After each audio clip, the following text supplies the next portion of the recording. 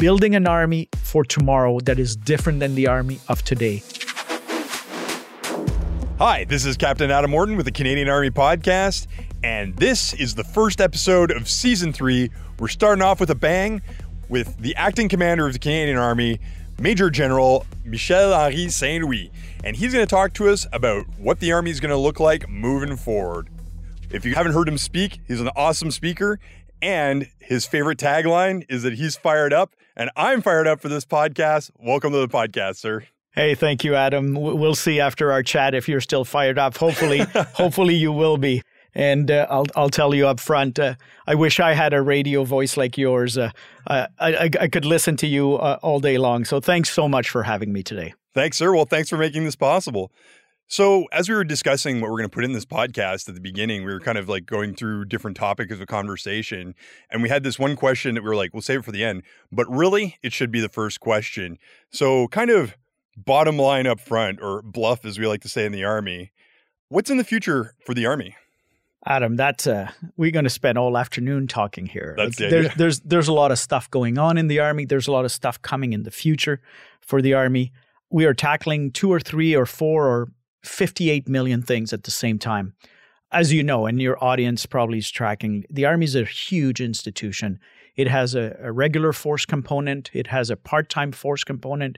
It has public servants. It has Canadian Rangers across the periphery of our country and a footprint all over our country. And right now, of all the things we're trying to do, we're trying to move kind of 3 big ideas all at the same time, all as important one than the other.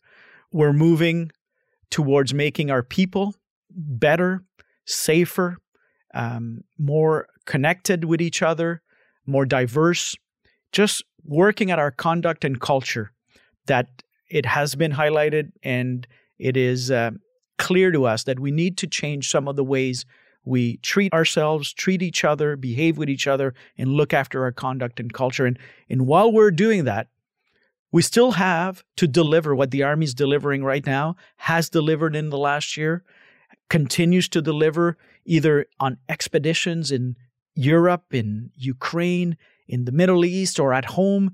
Just recently, you heard about a group of nurses from the Canadian Armed Forces that are returning from a task in Edmonton and Alberta, right, helping the healthcare service of that province. So we need to look after our conduct and culture. We need to continue to deliver in expeditions and at home. And plus, on top of those 2 things, we need to get after modernizing the force. We need to make choices, investments, decisions that will position the Army modernized for the future. But you kind of just gave me one thing. You said, like, what is the one thing the Army is looking forward? So kind of the idea that's going to bring all of these 3 things together in kind of the immediate future. And if you can accept that 2025 is the immediate future, is this Force 2025 idea that you might have heard about, and is one of the elements of the Canadian Army's modernization strategy that is looking at rethinking our structure, rethinking how we establish readiness levels, rethinking where we position some of our widgets and our equipment, rethinking the nature of some of our teams, how they are husbanded together and grouped together and structured together. And that thinking of Force 2025 is helping us do a number of things. It is done in line with our conduct and culture adjustments. It is done with an eye on the outputs, so restructuring with an eye on what you need to put in terms of an effect in the land domain, in an expedition in domestic front, and restructure ourselves to give a best possible output, and making choices with that eye on the future modernized Army, and using 2025 as a waypoint towards 2030 and that future force that the folks who will join the Army today will have as a structure for tomorrow. So, long-winded answer. 3 big things that we're moving as a team. We're moving our conduct and culture. We are moving our eye on keeping our outputs expeditionary and domestically, and modernizing the force. And the thing that is kind of holding it all together in the immediacy is that Force 2025 that restructure, that relook, that re-questioning of ourselves and our structures and saying, are we positioned in the best way to deliver on those three big domains that we're working on, Adam? That's a lot of stuff, sir. Let's drill down into it a little bit, shall we? I think maybe the first thing that a lot of people are faced with right now is over the past couple of years, the Canadian military has been going through culture changes, and it's been in the media a lot recently. What is the Canadian Army doing to kind of drive that culture change? It is, I think, key for us to think about the fact that not everyone has a super perfect experience in the military. Not everyone loves coming to work. Not everyone has loved coming to work. Not everyone has always felt safe within that construct. So there's a realization from me to, I think, every junior leader and in between, that we all have a role to play in the atmosphere of your work environment, in the how you feel in your team. You ask what we've done. There's a number of things that teams and leaders have done. It has started by listening, a number of listening sessions at the senior level, mid-level, lower level, just coming together as groups and listening to people that have had a harder time than maybe I've had in my career. And I've been extremely fortunate with the experiences and the teams I've been in, but other folks have not. And listening to what it means to feel ostracized, what it means to feel excluded, what it means to never feel that you belong. And I'm not even talking about listening to what it means to feel agressé, to feel that someone has done something to you. I'm not even talking about someone that has been on the receiving end of physical abuse, mental abuse. I'm not even talking about some of the worst cases that I'm hearing that have happened in the past and that are still happening today. So you start by listening. And in that listening effort, the Army has tried to learn and understand at the senior leaders level, talking about it, coming together during town hall or workshop sessions. We have delivered training to ourselves, stemming from orders and guidance from the Army on misconduct, on harassment, on sexual misconduct. And there's workshops and trainings that have been put together. Thousands of soldiers and leaders have received one training that comes to mind, and that is the frontline workshop that was put together by a survivor from the Army that now delivers some of that training. And that is just but one example. I have reserve brigades that come together as groups and put up aide-memoirs of how to do field training or garrison training in a way that doesn't exclude you if you're a different gender, doesn't exclude you if you're from a different group, a diverse group. So from listening to trying to understand and learn, we go into the act of changing our behavior. And across the board in the Army, what I'm seeing is leaders making different choices in their leadership. You know what? The pattern of me as an instructor, repeating what I was taught in the same way I was taught it, no longer holds. And the way I was treated as a lieutenant is certainly not the way that I would like to treat my lieutenants today. And the way that I was taught as an officer cadet, hopefully the captains now at the infantry school have come to realize that we do not teach and instruct ourselves the same way. I use hope in that sentence, but I know that the instructors and school leadership and training establishment are all kind of recalibrating our approach to training, our approach to taking someone that joins this team and making them feel that they are safe in this team. Going from joining a team and trying to become like the team members to having a sense of belonging no matter what you bring to the table. So that approach that starts with listening goes hopefully to understanding and learning from that.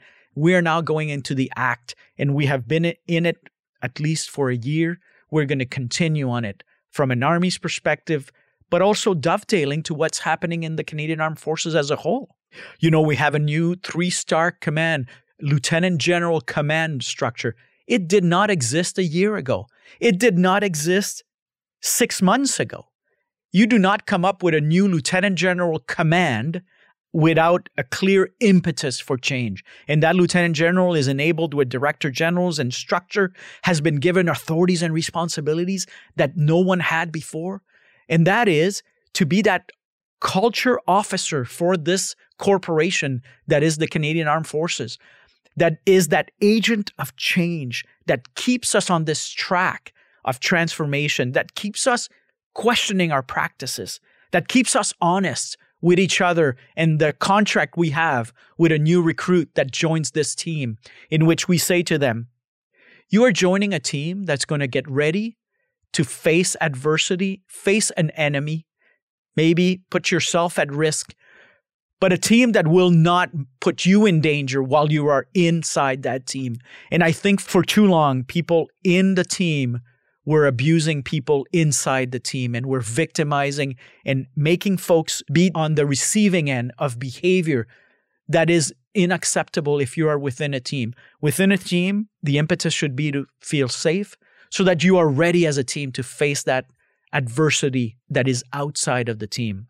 You ask, we hear a lot about conduct and culture and what are we doing about it?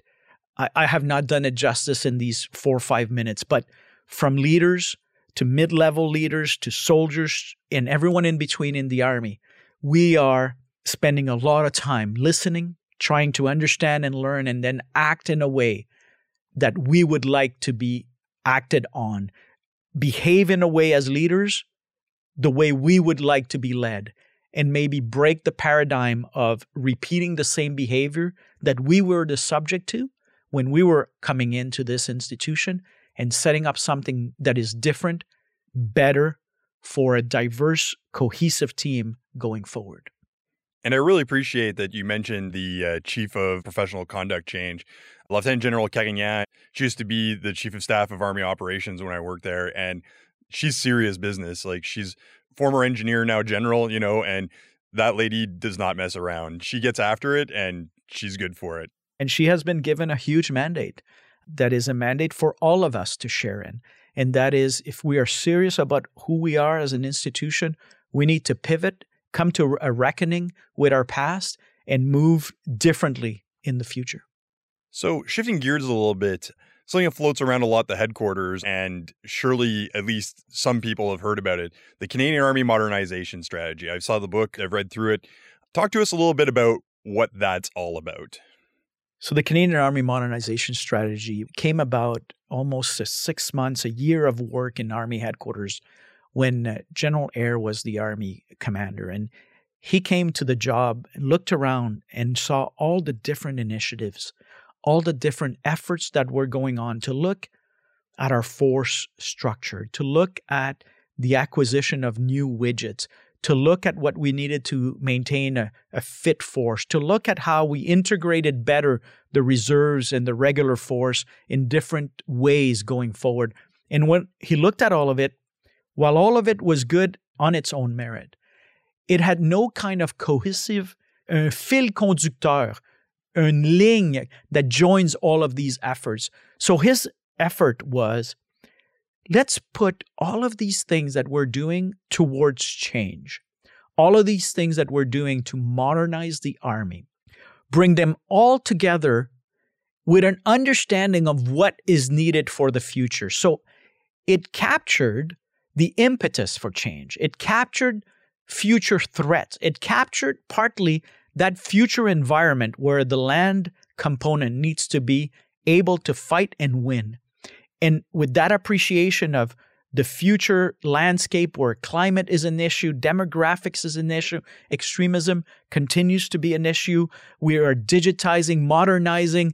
We have threats in domains that I never trained on when I was a lieutenant 30 years ago. And I did not realize that I could be defeated on the information space or in the cyber domain, or be attacked from space in 92 and be defeated even before there was a bullet exchange. Well, the Canadian Army Modernization Strategy tried to put that up front. What does that future landscape look like? What is everything that the Army's trying to do to transform, and bring it under one singular agenda for modernization? So it is the Army's change agenda. It is the Army's kind of set of waypoints to transform and modernize with the same impetus, the same requirement for that future force that is able to fight and win across multiple domains, able to answer the nation call when that call comes.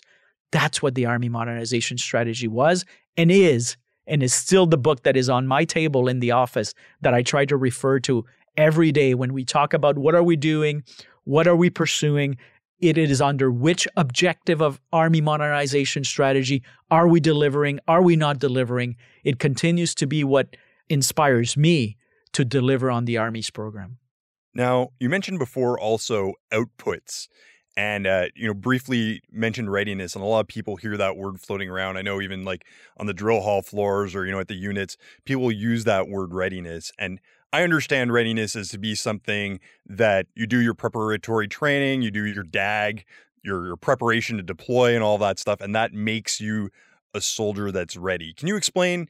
I think I got it right. Can you explain what that means to like a layman? What is readiness? Generals, I found, consume readiness to create action. What is that? Hi, Adam. I think you people should listen to what you got to say. You described it perfectly. Readiness under an Army's lens or under the lens of the role that I play is to have capabilities, mostly made up of soldiers because the Army's in a people business. The Army exists to have soldiers ready to answer a nation's call, whatever that nation call may be. So let me take a long-winded approach to say kind of what you said in 10 words very eloquently. So a nation can come to us with, right now, a number of outputs or expectations of what we do as an Army. Right now, our government, our senior leadership is asking the Army to go to Latvia and have a battle group construct, serve in Latvia for 6 months, and be part of a NATO mission that serves some objective of deterrence towards potential adversaries and presence in northeastern Europe and confirms our commitment to an alliance, the NATO alliance. It asks that we serve with about 150 Army trainers in Ukraine and help the Ukrainian Army get better, get more tactically proficient in their own right so that they can withstand their own security challenges. Mostly for them, it is the threat of an adversary that is Russia at their doorstep and some internal tension within their own country. Our government and our senior leadership expects the Army to deploy to the Middle East, to places like Jordan and Lebanon and Kuwait and Iraq, and be there to do capacity building with those Middle Eastern armies and help them become better security forces to tackle their own national security interest challenges. It asks us to be present in UN missions in Africa, in Congo, in Sudan, in Israel. It asks us to serve across the world in different places, different scope, different scale. But if I'm going to go with a group of soldiers to Ukraine and train Ukrainian army soldiers, if you're going to go to Jordan and train Jordanian soldiers or Lebanese soldiers, you need a certain level of proficiency. You need to be fit. You need to have a certain level of skill set in the land domain. You need to have the capability to be away from your home. Your family needs to have a solid footing. So your training, your personal preparation, your ability to deploy to these places is kind of the long-winded approach to me saying, are you ready to do what the nation asks of you? And then the nation comes and asks other things of us. It asks to go into senior care homes. It asks us to go today. It asks us to go to get our gear, get our equipment, get on a plane and go to Iqaluit. It is asking Army people today to be in Iqaluit and be ready to deliver clean, potable water to a town that has an issue with their water system and are going to the river and the lake to get their own water. So a group of Army folks had to be ready 2 weeks ago because the call came a week ago and They had to leave on a C-17 with a ROPU. A ROPU is a big container-sized machine that filters water. And they had to fly into Iqaluit, set up, and now are just waiting for some of the last instructions, but are poised to help the city deliver clean water. How are they able to do that? Because they were ready. They had done the training, the preparation, their equipment was ready to go, their family care plan was ready. They were ready to be used in the way that they are trained and equipped to be ready to. If I look back at last summer, sent forces to British Columbia to combat forest fires, to Yukon to help with flooding around the Mackenzie River. Readiness is an armed forces that is ready to answer the call when the call comes. And the call is everything that I've described, from the gamut of helping with a flood, with a hospital, with a city that is overwhelmed, to deploy overseas, to stand up to some potential adversaries. And I've just described what I know because it's what we're doing today. But what's the call going to be like tomorrow? I don't know what the next call is going to be. I just hope that when the call comes, our answer will be, we are ready. I really like that you put it that way too, because a couple of years ago, Lieutenant Colonel commanding of the Foot Guards, he once said to me, preparing for the next military thing is a challenge because you never know what's going to be there, right? And he said, compared to first responders who know their cities like police or medical services or whatever, they kind of know what they're facing off against in terms of challenges. But in the military, we don't know what the next thing is going to be necessarily. You just kind of try and train for stuff and try and be at a certain level so that when the thing happens, hopefully you've developed soft skills and skill sets that allow you to respond. And then you just kind of do the best you can with what the tools that you've built around you. That's a good analogy. I would use it to try to be even more specific. I would say to you, if you train a land team of soldiers that come together, they can maneuver, they can communicate, they can shoot when required, and take an objective. If you do that and you attain a certain level of proficiency because you are fit, your equipment is ready to go, and you have exercised that a couple of reps at platoon, 30 man-woman teams, at company, maybe 100, 150 man-woman teams, and you've done that repeatedly, been validated on it and certified that you're good to go, I would contend that if you can do that, you can answer almost any call. Right. You can answer the call That's true. to go defeat an enemy if that's what is required. But you can answer the call to go train an ally. You can answer the call to be present. You can answer the call to be a command and control node. You can answer the call to go take over a battle space of Toronto and be given 3 hospitals to help in the running of the resupply and cleaning of the hospital. And why? Not because you're an artillery person that delivers long-range precision fires, or you're an armored officer that can maneuver a tank and direct fire onto an enemy, or you're an infantier that can walk to an objective to apply lethal force. No. You can do all of that because what? You have developed a cohesive team, hopefully a team where you feel that you belong, that you feel safe, and that is this self-contained group of folks that are autonomous in the space and can achieve from the high end, the defeat of the enemy, and on a different spectrum, just doing whatever other task is given to us. This is the good Army stuff. You're getting me pumped up. Shifting gears a little bit, you talked about Force 2025 at the beginning and kind of like outlined what that looks like. So how does that fit into all of this?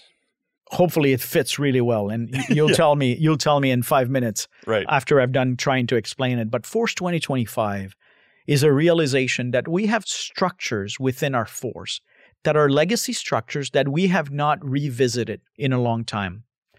It is our effort to look at those structures and maybe realize that those structures are not optimized for the equipment that we will need in the future, are not optimized for some of the domains where we need to be proficient in the future, are not optimized for some choices we need to make for a number of reasons, because of what the future security environment looks like, because we are hollow, so we are missing mid-level leaders and soldiers across different capabilities. So all of these impetus for change is making us look at our structure. Look at the way we come together as a reservist and regular force teams that then come together to go and generate an output, either in an expeditionary setting or domestically, and relook at our structures and say, do we have it right?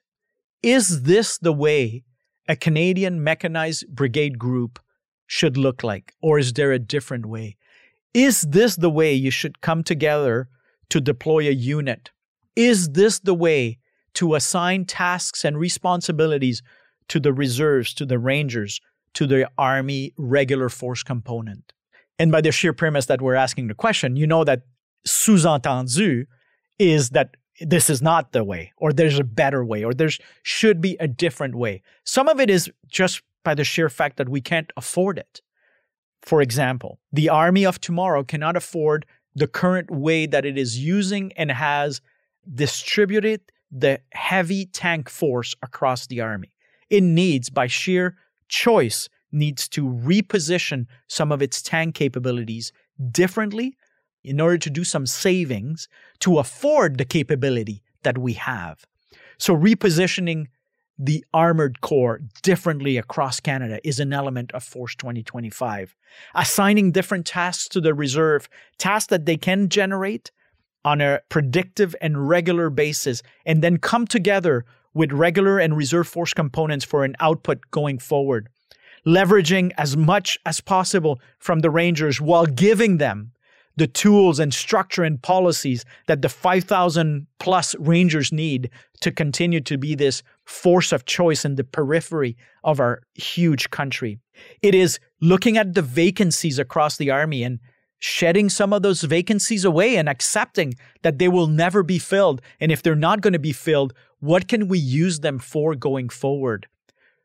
Relooking at our structure and doing things differently. Our allies are doing this. The Americans are doing this. The British are doing this. The French are doing this.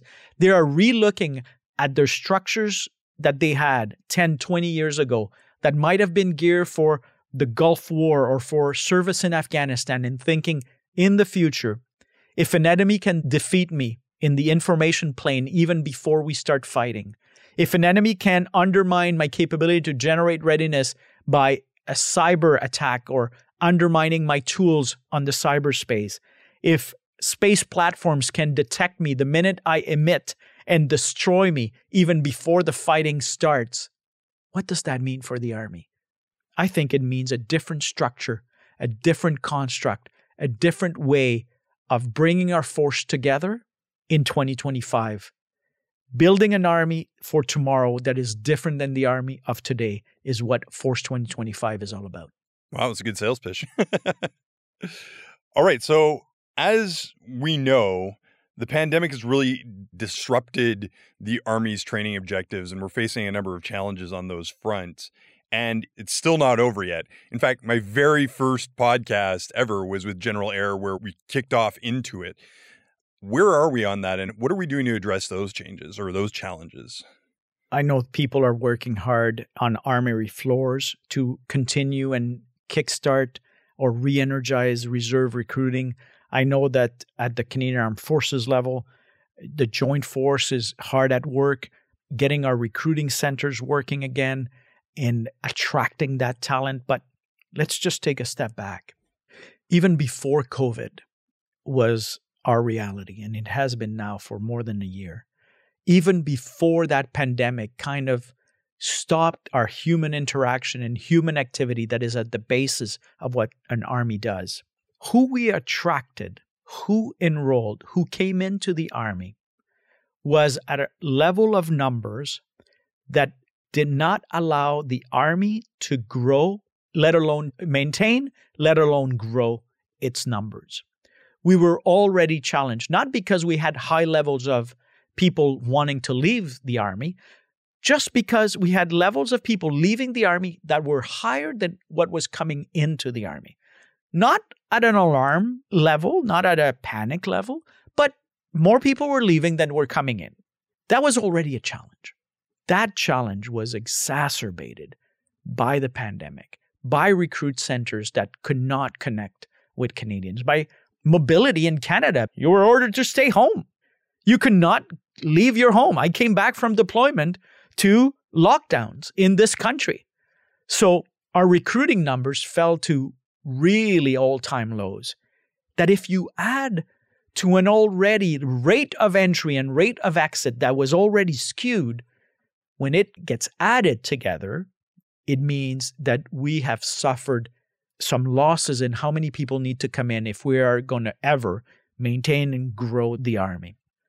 Leaders at all levels are recognizing that. And while they're looking at our conduct and culture and generating our readiness, they're hard-pressed to also open the doors of armory floors and say, come and join us. We are poised to leverage marketing campaigns that are coming for more recruitment.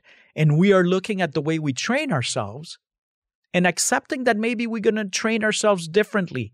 Maybe accept that we train ourselves faster, cut the amount of training to deliver these recruits, these entry-level leaders and soldiers in the Army, because we acknowledge that we have suffered a hit. Hit we have. But since the last year, we are hard at work, training, attracting, recruiting to get us out of this bind that we found ourselves in.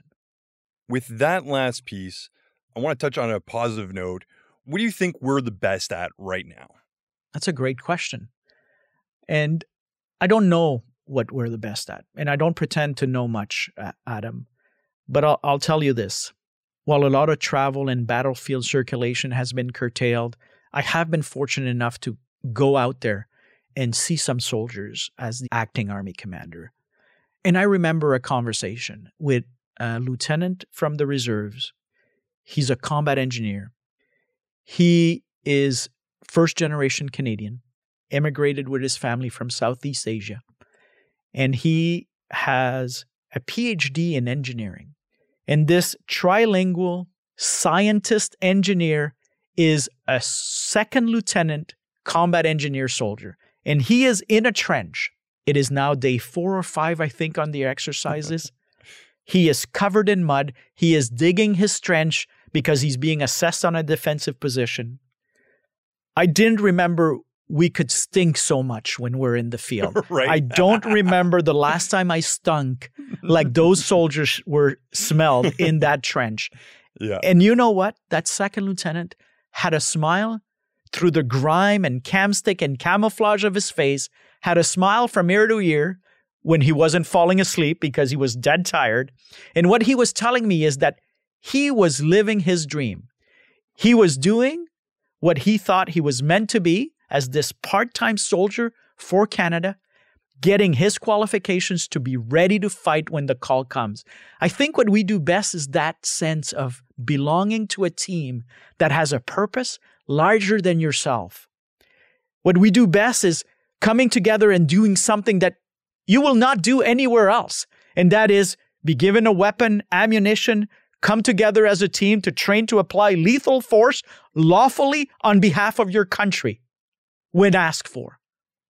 I think that when you ask me what do we do best, is this lieutenant smile on his face, and at the end of our conversation, before I get out of the trench, he says, "Sir, can I ask you something?" And I'm like, "Yes."